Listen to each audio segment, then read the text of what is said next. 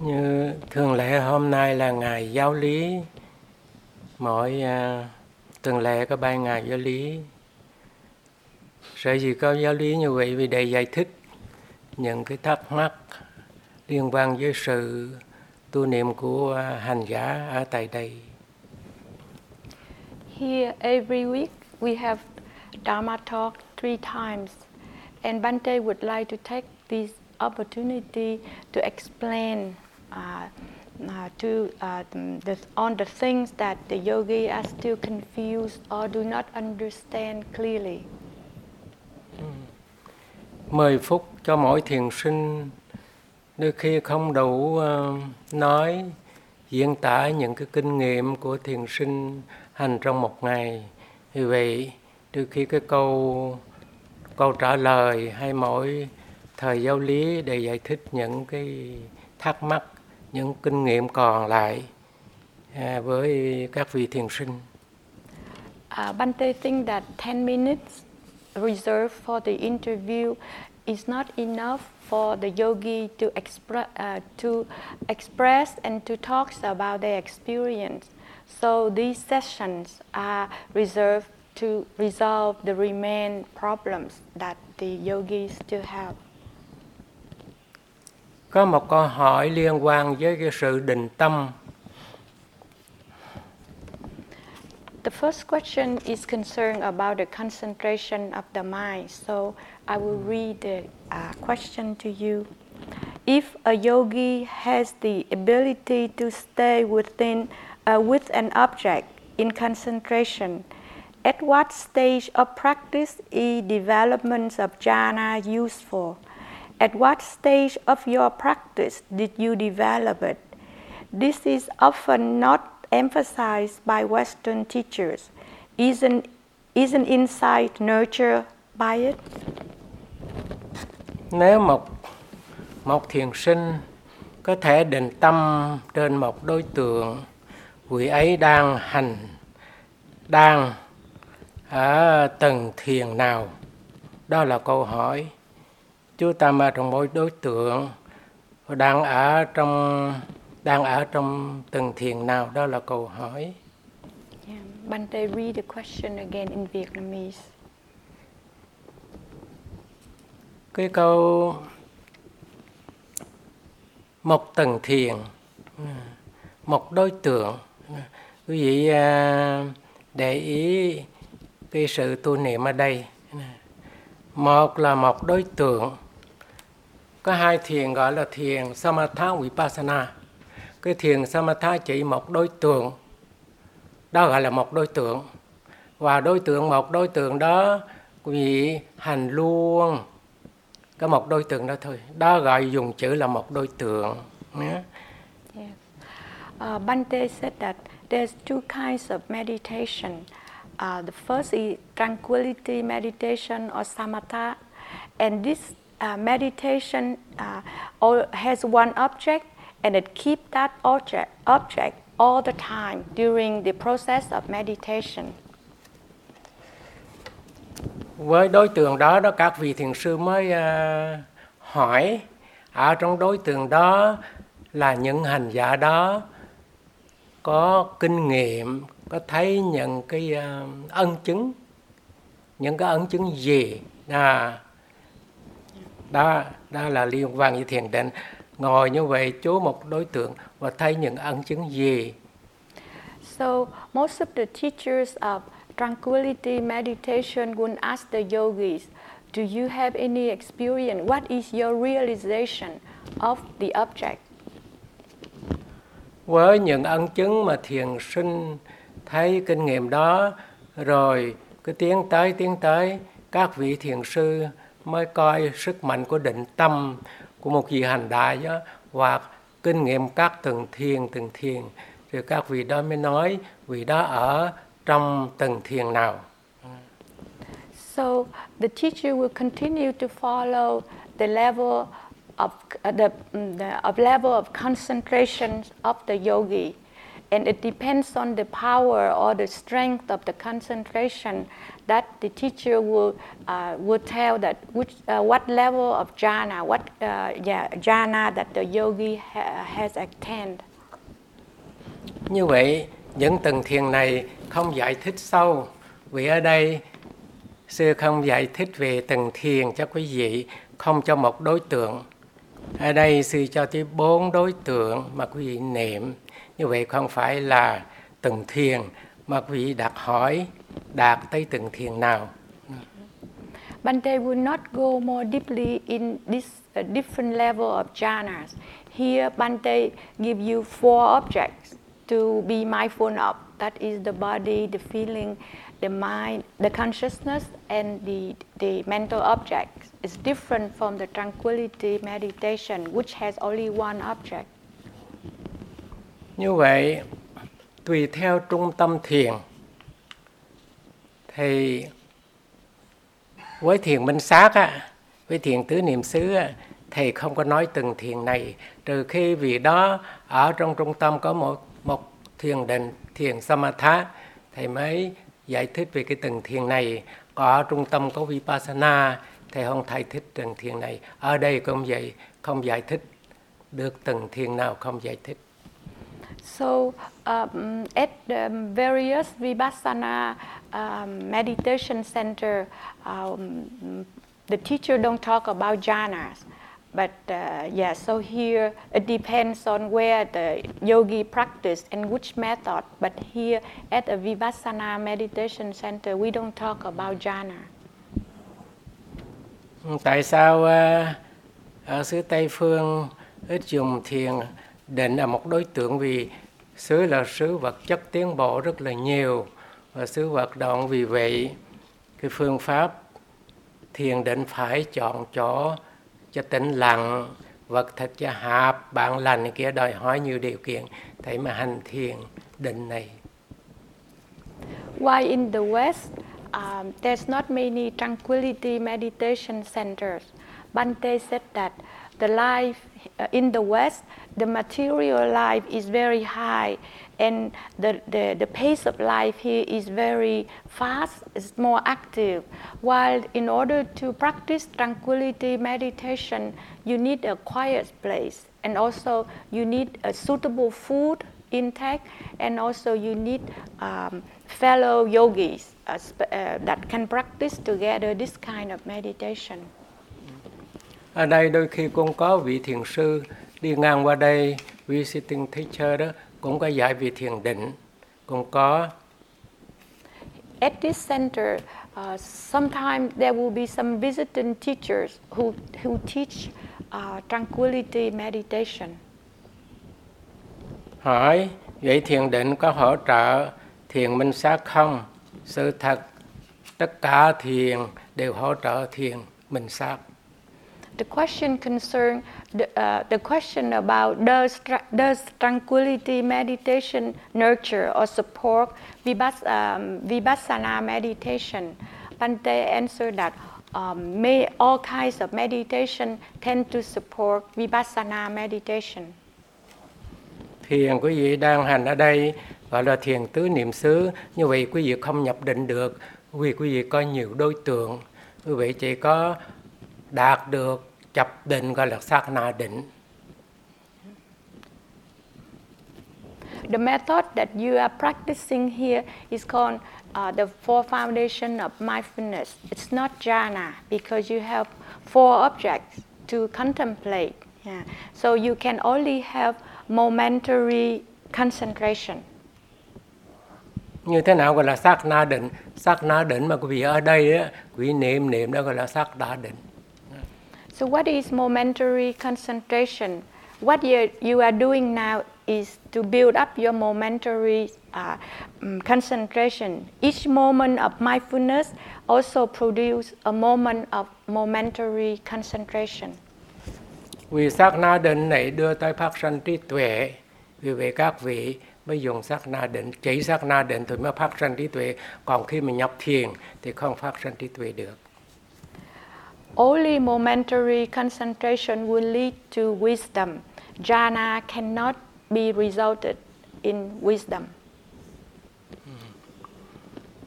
Đó là cái vấn đề thiền định và thiền minh sát tạm bao nhiêu. So temporarily the question can be settled like that for now. Hành giả thứ hai, hành giả hỏi, Ngài nói rõ hơn về sự tỉnh giác. Sự tỉnh giác của tâm khi đang nghe nhận đối tượng, làm sao duy trì được sự tỉnh giác cho liên tục? Đó là câu hỏi. The second question is, please explain more about clear comprehension. Clear comprehension of the mind as it is noting its objects. How can we sustain or maintain our clear comprehension? Như vậy khi nói tới sự tỉnh giác và để có sự ghi nhận liên tục thì cũng nên quý vị nên hiểu như thế nào cái nghĩa của tỉnh giác. In order to have continuous mindfulness, first you should understand more what is the meaning of clear comprehension. Ở trong bài Tứ Niệm xứ, một đối tượng nào Đức Phật cũng nói về tỉnh giác, cũng như niệm thân, niệm thọ, niệm tâm cũng như niệm pháp, Đức Phật đều đề cập tới tỉnh giác. In the Mahasatipatthana Sutta, for any foundation of mindfulness or object, but either its body, feeling, consciousness, or the mental object, the Buddha always emphasized the factor of clear comprehension. Một cái chữ tỉnh giác này chia ra có tới bốn tỉnh giác.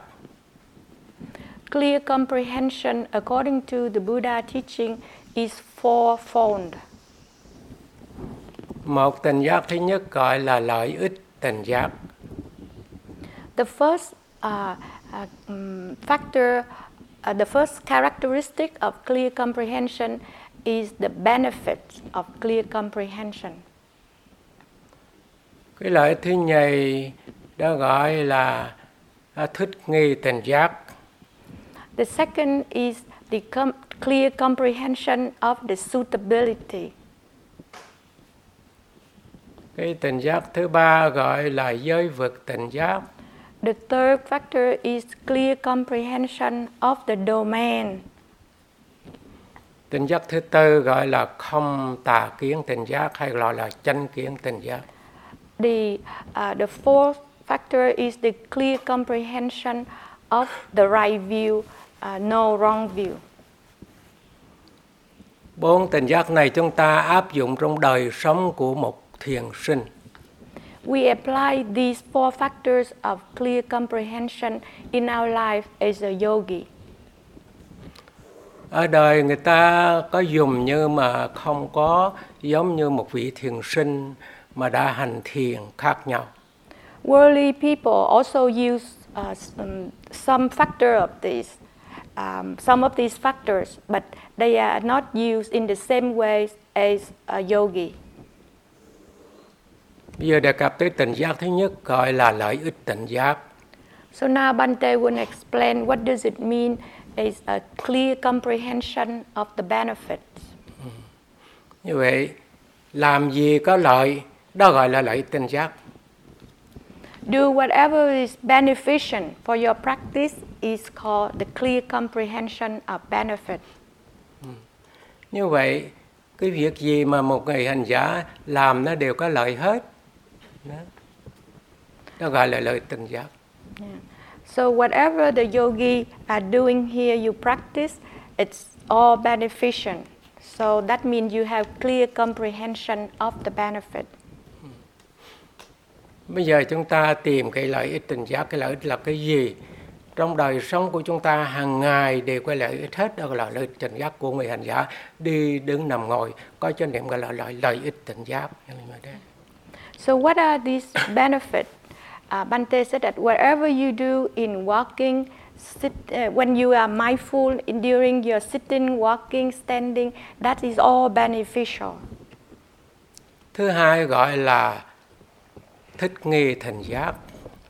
Secondly is the clear comprehension of suitability. Bây giờ chúng ta như thế nào làm việc đó mà phải cho vui, tỉnh giác mà phải cho vui nữa, nghĩa như thế nào? So Bhante said that when you are mindful, you have to be mindful with contentment, with joy. Ví dụ, ở đây có chương trình ngồi thiền, đi thiền và làm việc thiền. Đó là tỉnh giác hết. For example, here we meditate in the posture, in the sitting posture, walking posture, and working during our work here. Bhante said that these are all very beneficial. Nhưng có một tỉnh giác thứ hai liên quan với đời sống của chúng ta. Đó là làm việc tỉnh giác. Điểm này rất là quan trọng. But there is the second kind of clear comprehension, which is very relevant to our life as a yogi.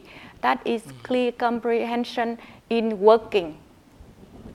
Như vậy đời sống của một thiền sinh ở chung như vậy thì chúng ta cũng phải có chia sẻ những cái gì vui buồn và đời sống chúng ta phải có cái đó mới gọi là vui. So when we are here together as fellow yogis, we work, we should share our work. So we make our life lighter and more enjoyable.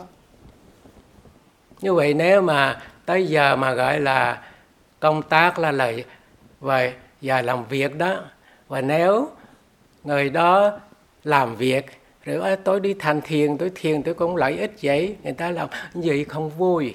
Người đó làm thấy mình không làm, người ta không vui. Ủa tại sao tôi làm người đó không làm? Như vậy không vui, tỉnh giác mà không vui. Như vậy mình tranh cái đó. Như vậy là không thích nghi tỉnh giác, phải thích. Mình vui, người kia cũng vui nữa cũng được. Còn mình ngồi mình thiền, mình lợi ích cho mình thôi. Nhưng mà người khác không vui. Nhưng mà mình thấy điều này mình phải để ý một chút, đó gọi là lợi ích tỉnh giác và thích nghi tỉnh giác. So Bhante gave an example. For example, each yogi was giving a job to do, a work to do. And if that yogi said, oh, I come here to practice, I don't work. Yeah.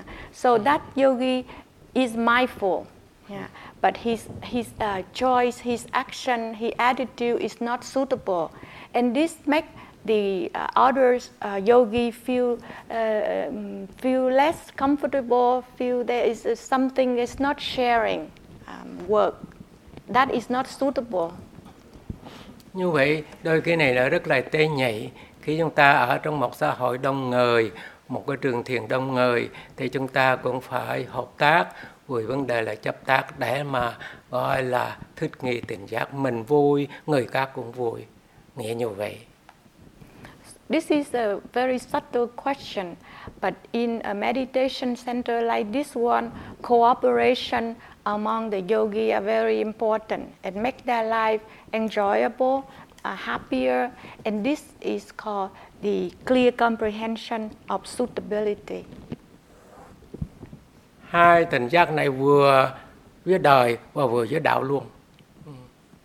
So the clear comprehension of benefit and the clear comprehension of suitability can be applied both in daily life, in worldly life, and also in the meditative life, in a meditation center like this. Như thế nào gọi là đời? Đời là cái việc đó là việc đời, nhưng mà trong đạo đó chính là cái đó chúng ta niệm như vậy, chúng ta niệm nhiều hơn, niệm chi tiết hơn. Yeah. So what is the difference between worldly life activities and meditation activities? The activity that we do here, Bhante said that we are more mindful. The mindfulness is stronger and more continuous here. Từ tỉnh giác đó mới đưa lại là giới vực tỉnh giác. From these two clear comprehension, we go to the third one, these two comprehension will lead to the third one. That is the clear comprehension of our domains. Như vậy khi mà giới vực mình đang sống trong việc đó đó, và nếu chúng ta đang quét nhà, cái đó là giới vực của mình làm là cái thân chuyển động, rồi cái tâm muốn làm, rồi thân chuyển động là như vậy. Đó gọi là giới vực tỉnh giác. Chúng ta sống trong thân và trong tâm của ta.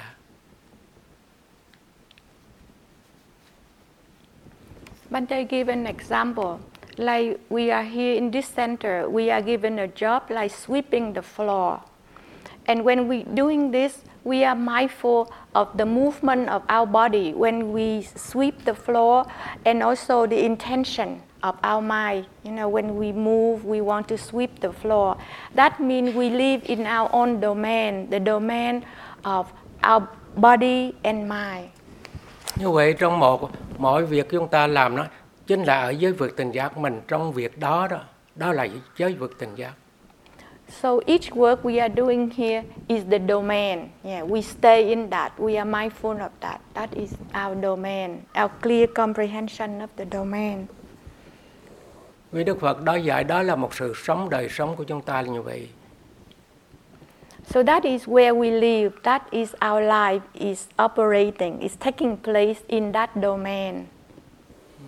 Như vậy, Đức Phật dạy duỗi tay phải biết duỗi tay và co tay phải biết co tay, không phải chúng ta ngồi chúng ta duỗi tay co tay. Thầy trong lúc đó chúng ta muốn lấy đó là chúng ta mới duỗi tay để lấy, rồi lấy lại lúc chúng ta mới co trở lại. Như vậy chúng ta phải làm dưới chánh niệm, duỗi tay co tay, làm việc vì dưới chánh niệm. Yeah, Bhante said that the Buddha teaches us that when we extend our hand or we bend our arms here, extend our arm or bend our arms, we are mindful of this, the intention of extending and bending our arms, yeah, and we do this with mindfulness. Yeah, that is our clear comprehension of our domain. Như vậy có xong, bây giờ chúng ta thấy tâm chúng ta như thế nào là tâm. Như thế nào là tâm chúng ta đang làm việc, hướng tâm vì làm việc duy trì như thế nào. Thầy trong lúc đó chúng ta duy trì được, đang làm việc đó, rồi tâm hay biết. Nếu một người đang làm việc với nước nóng, nước lạnh, thì tâm hay biết nước nóng, nước lạnh, co tay, duỗi tay, nước nóng. Và giới vực của nó là như vậy đó. Việc làm kinh nghiệm đó gọi là giới vực. So in our daily activities, we see our mind, we direct our mind toward our work, and we are mindful. For example, if we wash the dishes or we do other things, when our hands are in the water, we know it's hot water or warm water. That is our domain. Như vậy mình cứ duy trì việc mình đang làm, cứ duy trì đó. Có đó là duy trì tỉnh giác. Đang đó, không quên, đó là tỉnh giác.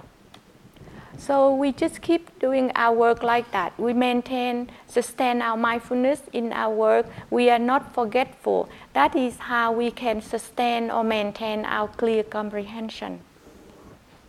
Tới đây sư xin giải thích một câu chuyện liên quan với vực tỉnh giác và thích nghi tỉnh giác.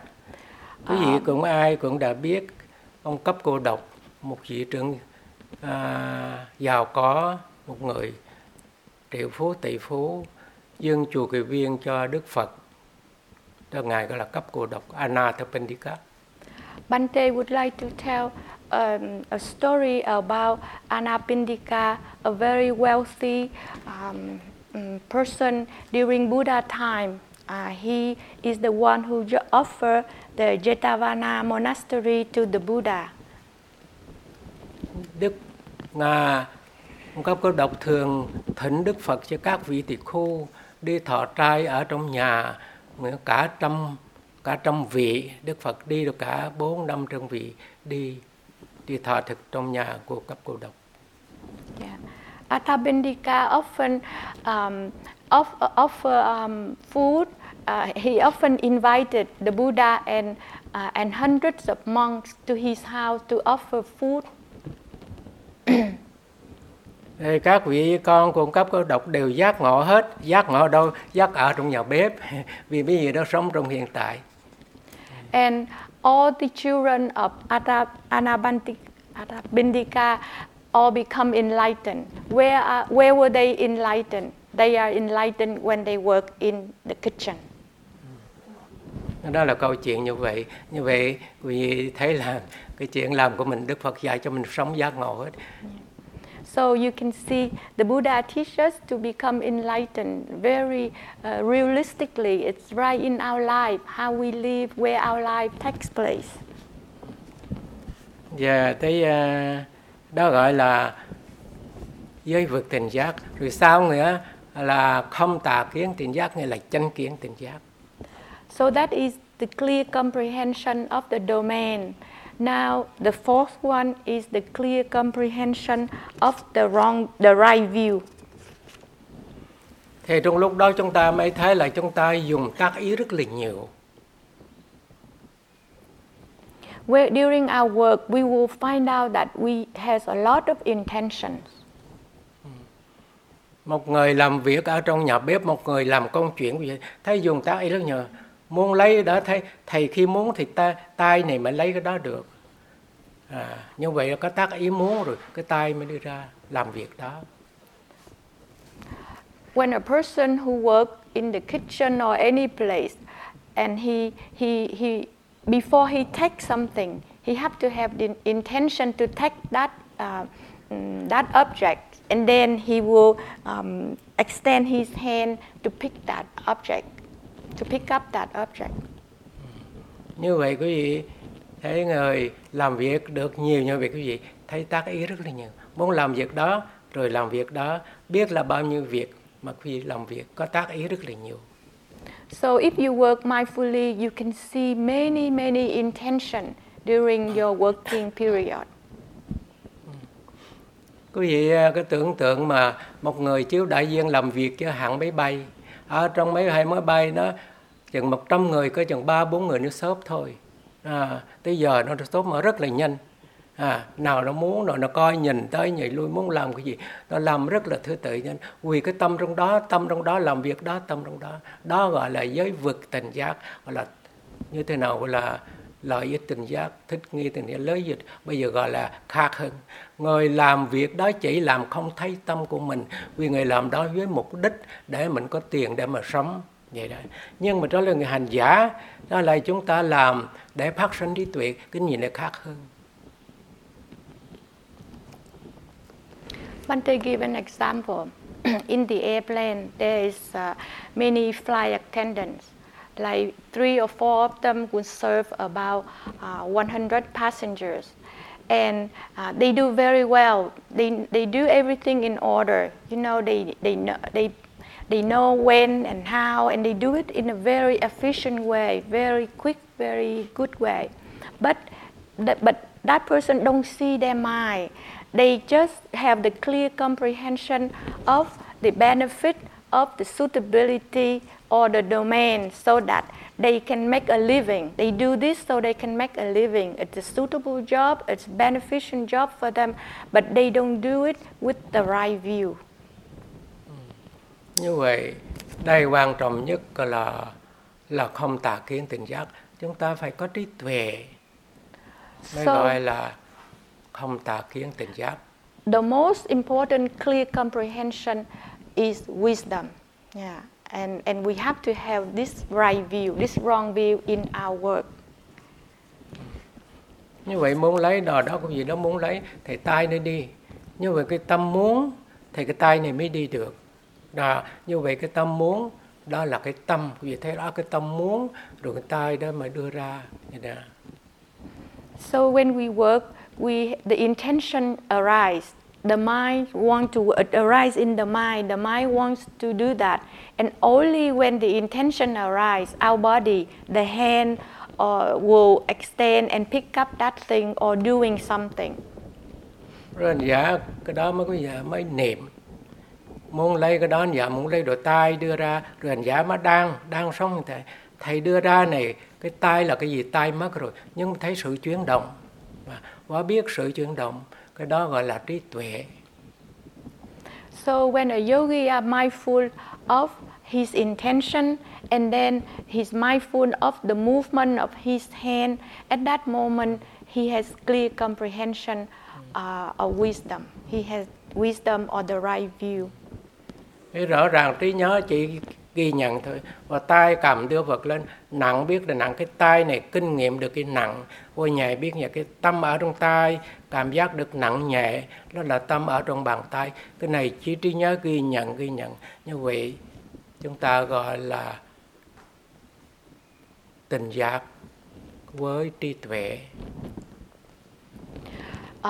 At that moment, the yogi is mindful. He notes the extending of his hand, and then when his hand brings something, he will be mindful of the heaviness or the lightness of in his hand, and at that moment his mind is in his hand. So that is called the clear comprehension with wisdom. Khi tới bàn ăn, tôi đứng đó tôi nhìn thấy, đó là tỉnh giác, đó là trí tuệ, không tà kiến tỉnh giác. When we are approaching the table in the dining hall, and when we see the food, we are mindful. We say seeing. Yeah, that is the clear comprehension with wisdom. Nhiều khi lấy đồ ăn rồi, lấy đồ ăn với tỉnh giác, rồi trở về chỗ ngồi cùng với tỉnh giác. And then we take the food, we put the food into our plate, and then we return to our table. Doing all these things mindfully, that is the clear comprehension with wisdom. Muốn múc đồ ăn, cầm đồ ăn đi anh vị, với tỉnh giác đưa tay lên, cầm đồ ăn đưa lên. Thì trong lúc đó tâm định ở trong bàn tay, đưa lên. Thì nhớ thì vậy thì. When we would like to put the food into our mouth, we raise our hand, we take the food, we gradually put it in near our mouth, and then when our mind are in this the little minor act of our hand and our intention, and that is called comprehension with wisdom. Khi muốn để đồ ăn lên muốn mở miệng để đồ ăn luôn, đó là thân quán niệm xứ. Khi đồ ăn để vô rồi muốn nhai, thì trong lúc tay đè xuống rồi nhai, rồi lúc đó tâm hay biết đang nhai. Yeah. And then we open our mouth to put the food in, we start to choose, and at that time we put our hand on the table, and we do it mindfully, and our mind follow these actions, and that is called clear comprehension with wisdom. Như vậy trong khi nhai, trong khi đó chúng ta thấy tâm nó làm việc, đang nhai đó là thân quán niệm xứ. Khi mà lưỡi bắt được vị, đó gọi là tâm quán niệm xứ. Lưỡi biết được vị. So when we are mindful of the chewing of our mouth chews the food, and that is we are contemplating the body. And when our tongue begin to taste the food, and we call testing, and that is called contemplation of the consciousness. Nhưng mà khi nhai rồi, thầy thấy tiến trình của nó, tới nuốt vị hành giả nuốt với chánh niệm. So after chewing is finished, we start to swallow the food, and we do that mindfully. Thì nếu quý vị muốn để ý thêm cái vật thực mà vô đó, quý vị cũng cảm giác tới qua cổ này, có thể cảm giác được. Đó là thân quán niệm xứ. If you are mindful, you will feel the food is passing through into the tube, go into the stomach here, and that is called the contemplation of the body. Như vậy mà chúng ta sống với trí tuệ, mà trong khi chúng ta ăn á, và chúng ta không thấy tham, mà không thấy sân, mà không thấy si. Vậy chúng ta diệt trừ chỗ nào để diệt trừ tham sân si? Và chúng ta diệt trừ tham sân ở trong giới vực tỉnh giác. Nếu mà tâm ở mắt, chúng ta phải cho mắt nó thấy, nó sống như thế. Và nếu tâm ở trong vật thực thì chúng ta biết thứ tự tâm ở chỗ nào. Tâm ở tai biết và tâm ở mắt thấy vật thực, và tâm ở thân biết đụng chạm, nóng lạnh cứng mềm, và tâm ở trong miệng biết là nhai là thân, và tâm biết vị biết là vị, và biết nó như vậy tâm theo như vậy, và chúng ta không thấy tham mà không thấy sân. So when we can be mindful of all these activities, we are living with wisdom. We living with no greed, no anger, and no ignorance. And this is called our domain of mindfulness. Whatever our mind is there, we are mindful there. For example, if our body there's touching, we are aware of the touching. When our eyes see, we are mindful of the eye consciousness. When our ear hear, we are mindful of the hearing consciousness. These are the clearly comprehension of the domain. And where there is no greed, anger, and delusion. Vậy một người hành giả luôn luôn phải tỉnh giác, và tỉnh giác như vậy chúng ta gọi là chúng ta sống như sự giải thoát vậy. So a yogi have to be have clear comprehension, yeah. And only when he has or she has the clear comprehension like that, he really truly live. Như đó là một cái oai nghi điều kiện của ăn ngoài đó, thì việc cũng nên dùng như vậy, dùng cái chánh niệm gọi là chánh kiến tỉnh giác là như vậy, giống nhau. Besides using the clear comprehension of wisdom in eating activities, you can apply the same principle to other activities. Câu hỏi thứ ba của một vị hành giả: khi một vị La Hán tịch và nhập niết bàn, vị ấy có khả năng giúp loài người không? Đó là câu hỏi như vậy. Và khi một người trở thành vị La Hán, vị ấy còn giữ được cá tính hay là nhân cách của mình không? Là câu hỏi thứ hai. Thứ ba, có phải là A La Hán cũng là một thánh nhân không? Có 3 câu hỏi. Now Bhante will answer the third question. When an Arahant dies and passes into Nibbana, does he or she still have the ability to help humans? When one becomes an Arahant, does he or she still pose a personality? Is an Arahant the same as a noble person? Cũng như là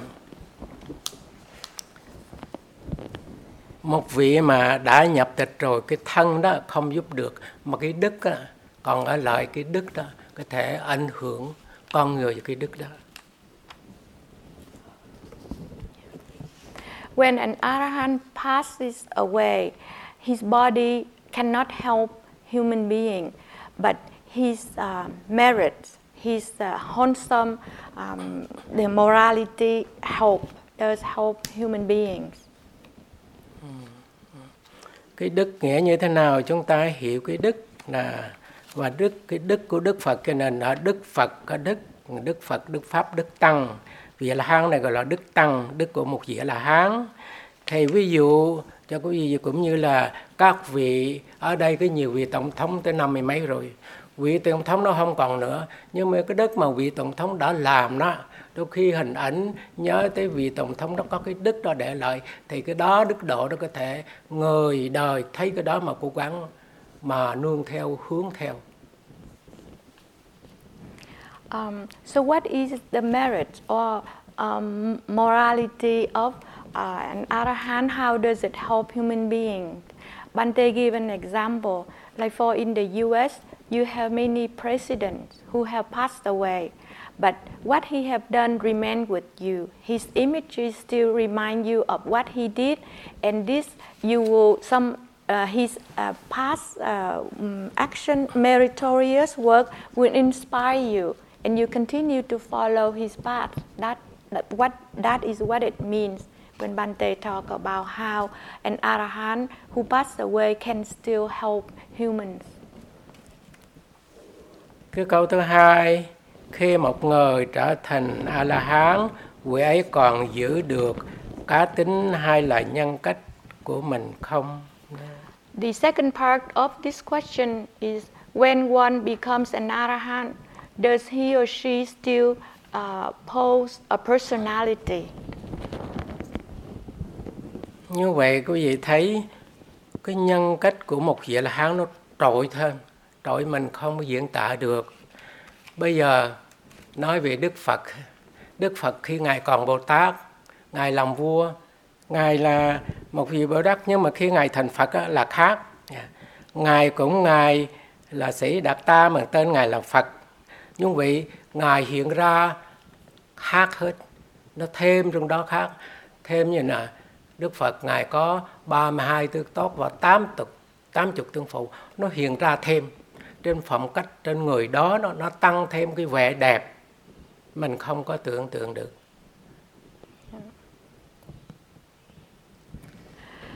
The personality of an Arahant is more prominent, more striking, more outstanding.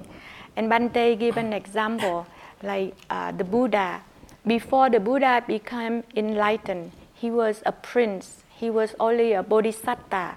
But when he became a Buddha, an all-enlightened Buddha, even though he appeared as a Siddhartha, but now he's a Buddha, there's more element was added into his personality.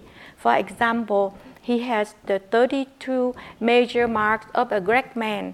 Besides that, he has 80 minor marks of a great man. Chúng ta học phương pháp thay đổi là vô thường thay đổi gì? Thay đổi con người của mình. Thay đổi từ gì? Thay đổi từ cái xấu trở thành tốt. Từ như vậy mới gọi là nó thay đổi. Thay đổi hết, thay đổi từ bản chất, từ cái hóa học trong con người, và thay đổi từ hành động, đi đứng nằm ngồi. Bây giờ quý vị lên đây là quý vị đi khác. Nhưng thay đổi như vậy là nói năng khác, nhìn khác. Chưa tới là bậc thanh nhân, mới tập thôi. Như vậy cái nhân cách của quý vị cũng vậy, nhưng mà nó tăng thêm đi của người đó khác, nói của người đó, ăn uống của người đó khác, như vậy đó. Huống chi một vị là A-la-hán, nó tăng thêm như thế nào? Đó, vì chỉ tưởng là quý vị đi hành thiền một khóa, 2 khóa rồi thay đổi như thế nào? Vì tưởng là như vậy đó. You come here to learn the method of changes. We change ourselves from the negative to positive, from bad to good. And you live here only 1 or 2 months, but you can see how you change your nature. The chemical makeup in your body also change. The way you talk, you walk, you eat also change. You feel that changes are taking place in your personality. And this is only yogi. We are only yogi for 2 months here. So if you feel this change, and then when we mention about an Arahant, there must be tremendous change. There may be fundamental change in an Arahant. Cái câu hỏi chắc có phải A-la-hán cũng là một bậc thánh nhân không? The third part of the question is an Arahant the same as a noble person? Giờ để xin phân tích 2 chữ này chút. Một là thánh nhân để nói phàm nhân và thánh nhân. Con người khi mà tất cả trên thế gian nếu mà chia đó là tốt, xấu của người, có cái phẩm thật là cao đó, gọi là phàm nhân và thánh nhân. So Bhante would like to talk about the 2 words, a noble ones and the worldly ones. Yeah.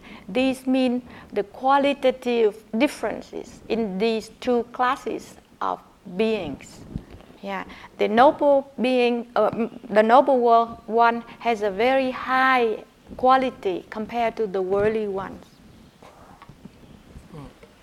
Rồi một người trên thế gian này khi mà cố gắng giữ giới đó, người đó gọi là, trong đạo Phật gọi là người tốt, người thiện trí thức. When a worldly people can keep his morality pure, can keep his precept pure, we call him a virtuous person.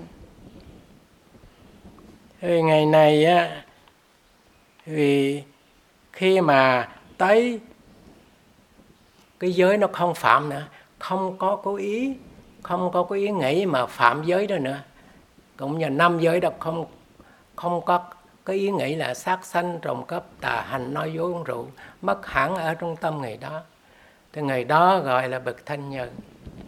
We here we trying to keep our precept pure, but a noble one, the question of keeping precept pure is no longer a problem with him. He just naturally he morality is just naturally pure. There's no effort to keep that, and he never breaks it. It's just pure simply. Như vậy, đó là bậc thanh nhân là vậy đó. Giữ giới 5 giới đó là trong sạch, một cuộc đời không phạm, không có tác ý cả bậc thanh nhân. Như vậy bậc thanh nhân là còn thêm nữa, người đó có chánh kiến, và thấy con người không có gì nữa, chỉ con người có cái thân tâm, cái gì lại ngồi thiền ngày tới tối, thấy thân, thấy tâm, thấy thân, thấy thân, thấy tâm, như vậy không còn thắc mắc với con người nữa. Con người thân rồi thấy tâm, thấy tốt, thấy tâm xấu, thấy rõ ràng.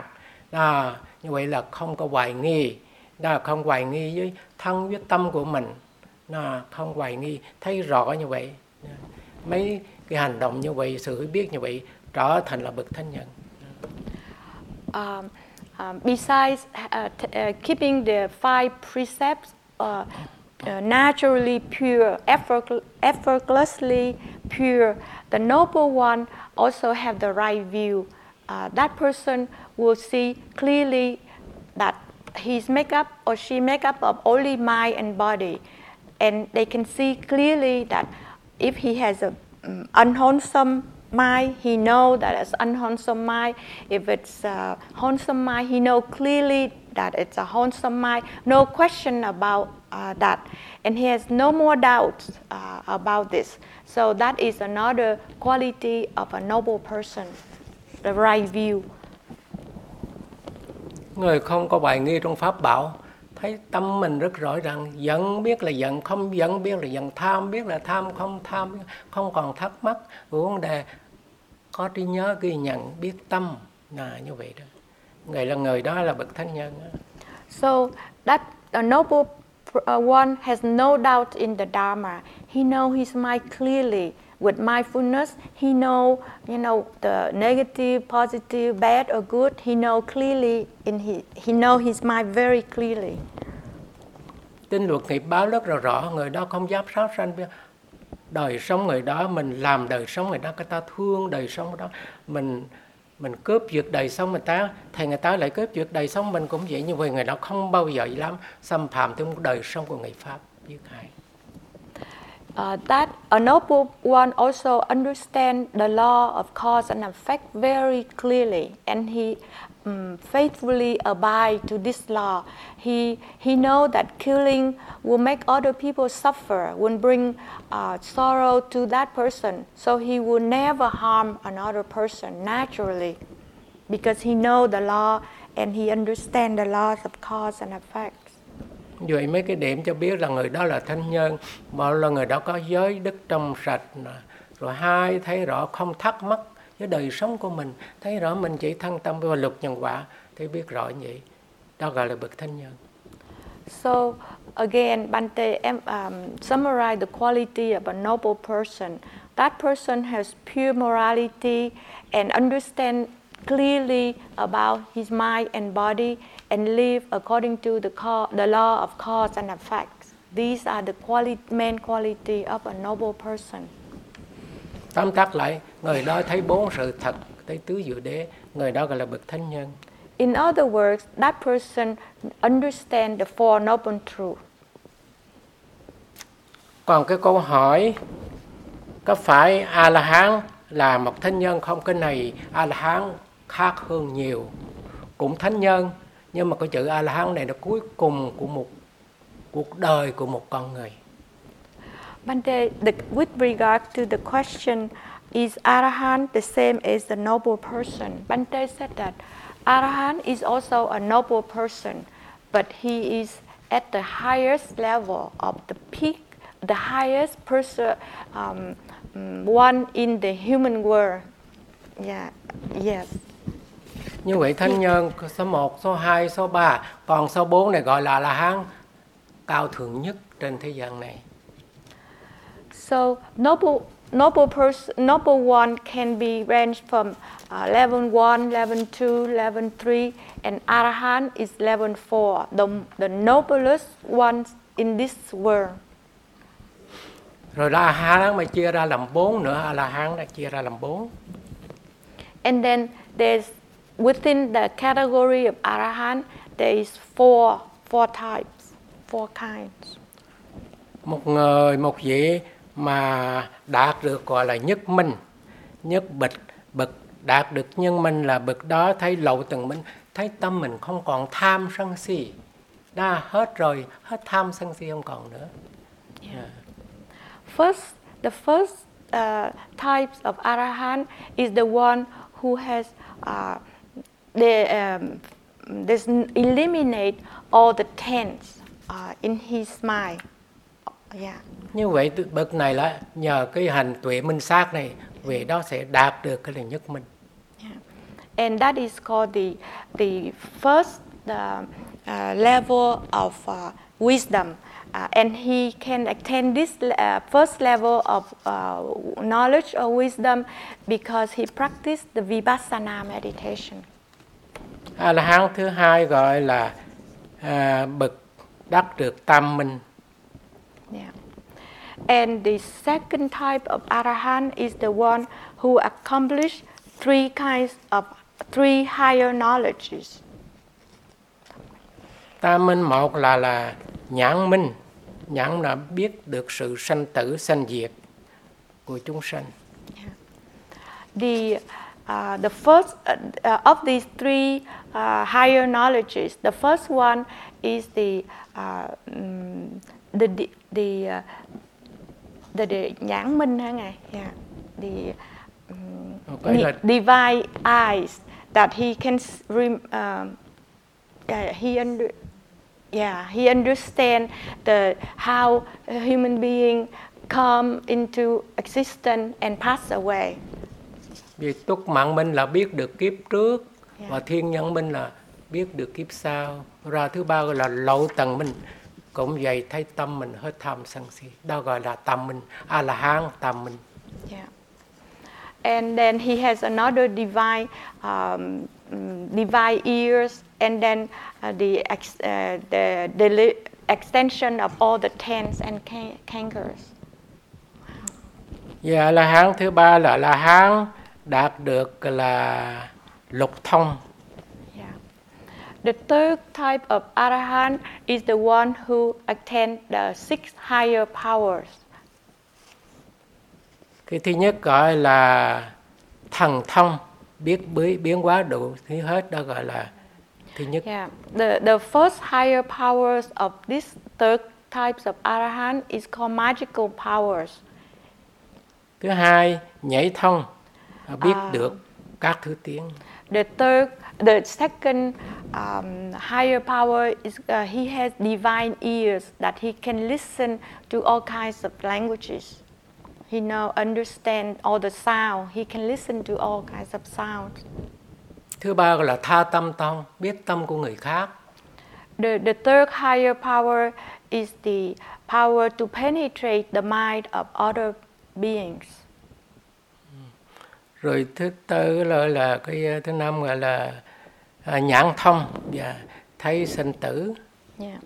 The fourth higher power is the divine eye that he can see the birth and the death of all beings. Rồi thứ năm gọi là túc mạng thông, và biết kiếp trước. The fifth is the knowledge of former existences. Rồi thứ sáu gọi là asavakaya, lầu tầng thông, cũng vậy, biết không còn phiền não tham sân si. And the fourth higher power is the power to eliminate all defilement, or even the most subtle defilement. A-la-hán bậc thứ tư gọi là tuệ phân tách. And the fourth type of Arahant is the one who have the analytical knowledges. Tuệ thứ nhất gọi là Athapadisambhita, nghĩa là biết chú giải, biết quả, kinh kệ biết hết. Yeah. Lời chú giải. The first analytical knowledge is the knowledge of all commentaries, of all the cause, what cause things in the world. That Arahant understand all. Thứ hai là tuệ biết cá nhân là các Phật ngôn, các vị biết hết. And the second analytical knowledge of this, the fourth types of Arahant is the knowledge of the cause of all phenomena and also the knowledge of the Dharma, the teachings.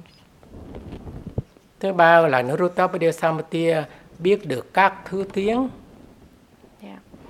And the third analytical knowledge that the four types of Arahant have is he knows all the languages which corresponding to the first two types of analytical knowledge. Ví dụ như bây giờ ở Liên Hợp Quốc tới hơn 100 quốc gia, thầy vị đạt được này biết được các thứ tiếng và biết chữ nữa. Ví dụ người Trung Hoa nói tiếng đó hiểu và viết như vậy trúng, viết như sai, vừa biết chữ, vừa biết tiếng, vừa biết chữ luôn. Như vậy là Bhante give an example. For example, at the UN now we have more 100 nations, and the fourth types of Arahant, he can understand the languages of all nations, not only spoken but also written languages. Vậy cái là Arahant thứ tư là Paripadisambhita, là về biết hết cái phân tích tất cả các vật, cũng như bây giờ khoa học nó phân tích hết ra vật này vật, còn vì nó có trí tuệ nhìn cái tự nhiên thật ra phân tích ra hết, biết hết cái đó là có chất gì cái gì các vị biết hết trong vũ trụ, đó là tuệ thứ tư. And the fourth analytical knowledge is the knowledge that this Arahant would know everything. He know intuitively. He know all details. And for example, sciences, we analyze the world, the material world.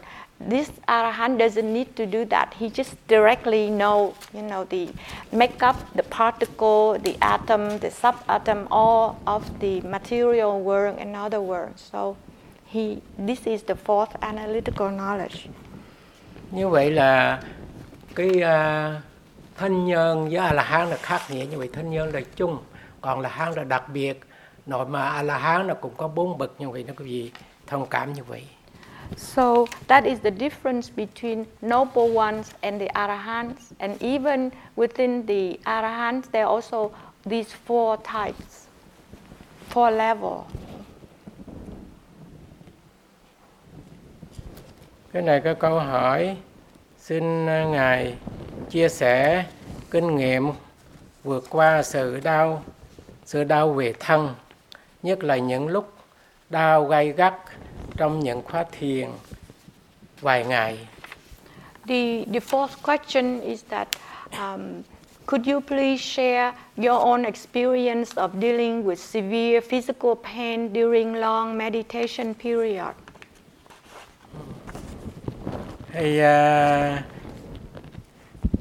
Thì cái vị ngồi đau như thế nào, sư ngồi đau giống như vậy.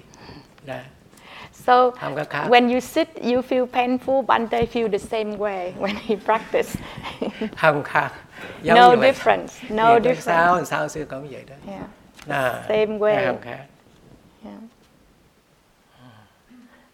Vậy thì chắc cái này cố gắng mà chịu đựng đau đó thôi. Tại mình muốn thấy sự thật. Đi sâu trong đau. Không có đau, mình không thấy được sự thật. Yeah. So we have to bear this pain because we want to know the truth. And only when we go through this pain, we will see the truth. So endure. Chỉ có niềm tin, đau này không phải chết. Không có ai mà ngồi như vậy, thấy chết hết à. Thành ra ngồi thấy tỉnh bơ, nhưng trong lúc ngồi nó xấp xỉ giống như chết. Và nếu mà tôi không đứng dậy chắc chết. giống như vậy, mà cuối cùng không thấy gì hết. Như vậy quý vị đừng có sợ là thiền như vậy này đưa tới chết, không có, đưa tới sự giác ngộ thì có. Bhante said that you have to have confidence. Pain is not death. But sometimes when it's so painful, you feel that you are going to die right here if you don't stand up. Bhante said that don't worry about that. Pain will take you to enlightenment. Như vậy, đau này phát sanh trí tuệ.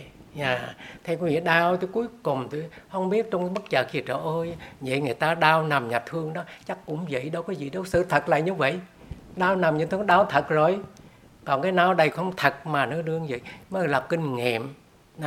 Già đau sao, bệnh đau sao, đây gọi là kinh nghiệm của trí tuệ, thấy các pháp hữu vi vậy đó thôi.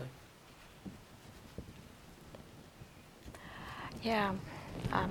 The pain will lead you to wisdom, for example, and it is an experience. Yeah, it's an experience for you to know, to understand the condition formation, because someday or somehow people who are in the hospital now, and they are in true pain, and the pain is the same as the one that you are now suffering. But here is an experience for you to understand the condition life, the condition formation. Nên quý vị nhớ, khi mà đau đó quý vị để ý, đừng có nói là tay tôi đau, chân tôi đau, để ý đau đó. Như vậy khi quán đó, không phải da đau, không phải thịt đau, không phải xương đau, thì chỉ đau đi sâu tâm không suy nghĩ, rồi đạt tới một tâm định, tự nhiên nó đau nó qua vậy đó. Yeah, so when pain arises, do not think that, oh, this is my hand is painful, my legs, my flesh, my bone are painful. You just keep mindful of the pain to see that until you reach a certain level of the concentration, the pain will just disappear. Vì vậy khoa học nó làm cho quý vị không đau, nó chích thuốc một mũi quý vị không đau. Cái đó là khoa học. Còn chúng ta, Đức Phật dạy không vậy. Tại sao người đó chích thuốc mê không đau? Vì người đó không biết gì hết. Vì vậy mới có cái trạng thái không đau của người chích thuốc để mà giải phẫu. So science inject medicine into you so that you feel painless. Yeah. Or a person who is going to be operated, they put anesthesis to him or her, he or she will not feel painful because of the medicine. Yeah, but we experience pain, so we are painful, but we will experience it to understand it. It's different. Như vậy nếu mà quý vị niệm mà quý vị không có suy nghĩ, nhưng quý vị chỉ niệm là đau thôi, nhưng mà tâm là khác quý vị có thể đem cái đau này quý vị cúng dường cho Đức Phật, đau đưa trên, tôi là đây, quý vị đưa lên trên đó thầy, rồi quý vị chỉ chánh niệm thôi, chánh niệm, rồi đau là cảm giác, rồi chỉ cái như vậy không phải tay đau, không phải chân đau, chỉ là cảm giác đi sâu đau, rồi tâm làm thinh, thầy cho nó qua rồi đau chỉ là đau, thấy tâm mình tính bơ, tại mình chấp tay là của tôi, chân là của tôi, cái đó là đau rất là nhiều. Còn cái đây lầm thinh, vì khoa học khi mà chích thuốc không còn biết tay của tôi, chân của tôi. Thầy Đức Phật dạy cho mình có trí tuệ, chỉ ghi nhận đau và đừng có nghĩ da đau, thịt đau, chỉ để đau nó xuyên thấu chút, chỉ đau ở chỗ đó rồi tâm mình, như vậy mình hướng tâm mình trở lên, là tâm không suy nghĩ gì hết, không suy nghĩ, tự nhiên cái đau nó ở đó thôi mà mình không bị đau tâm. Thân thấy đau thật mà tâm không đau. Điểm này chúng ta tập sẽ đạt được cái đó.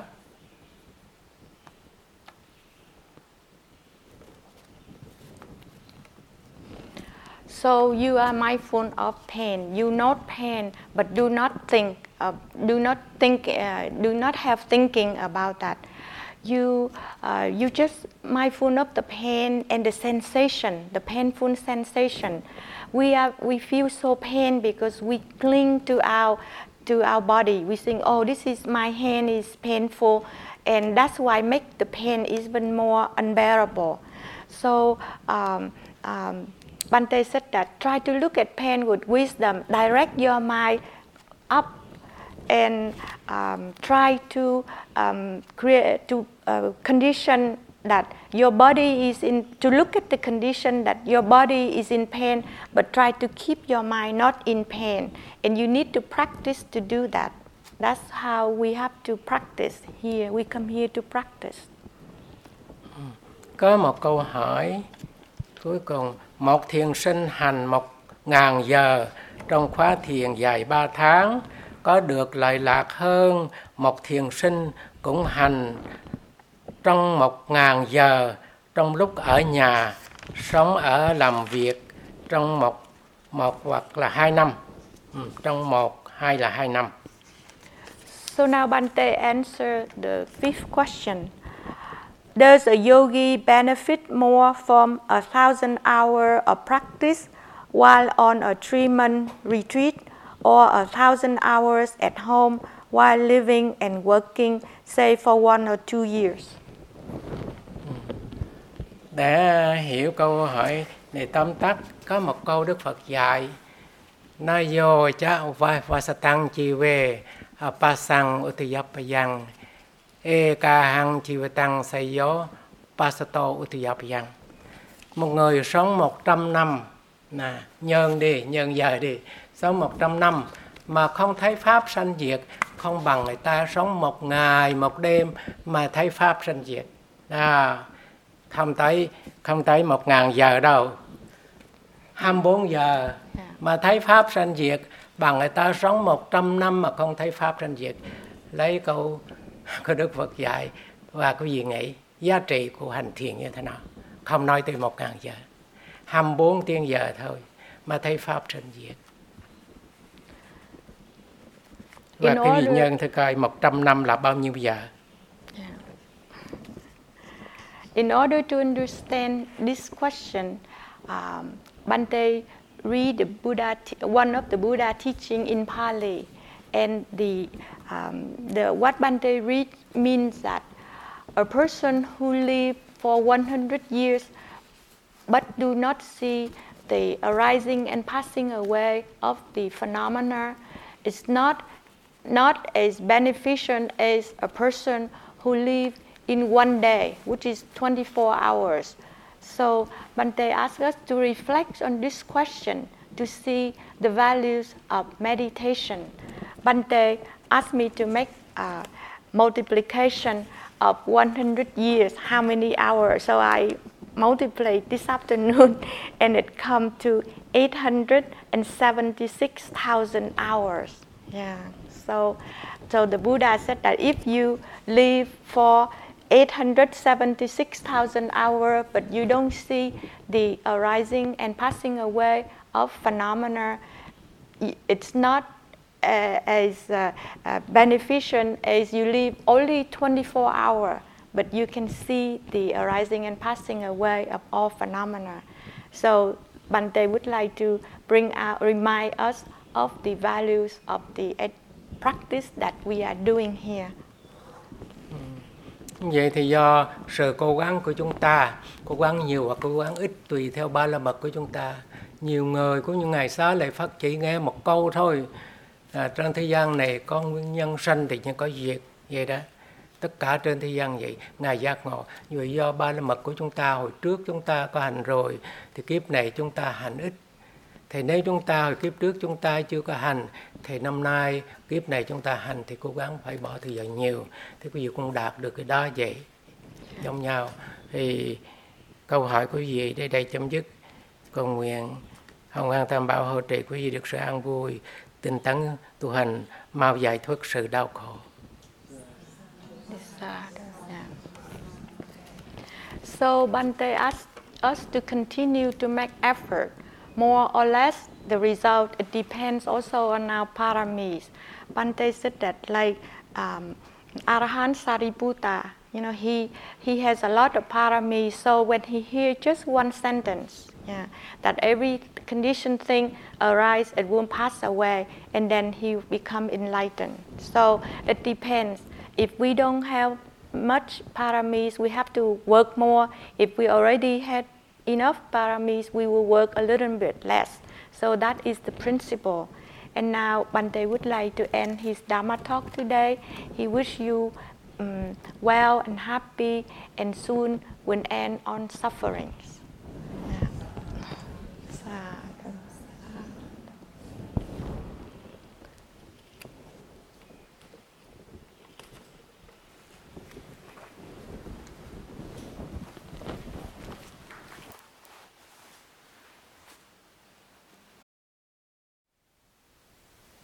Thank you for listening. To learn how you can support the teachers and Dharma Seed, please visit dharmaseed.org/donate.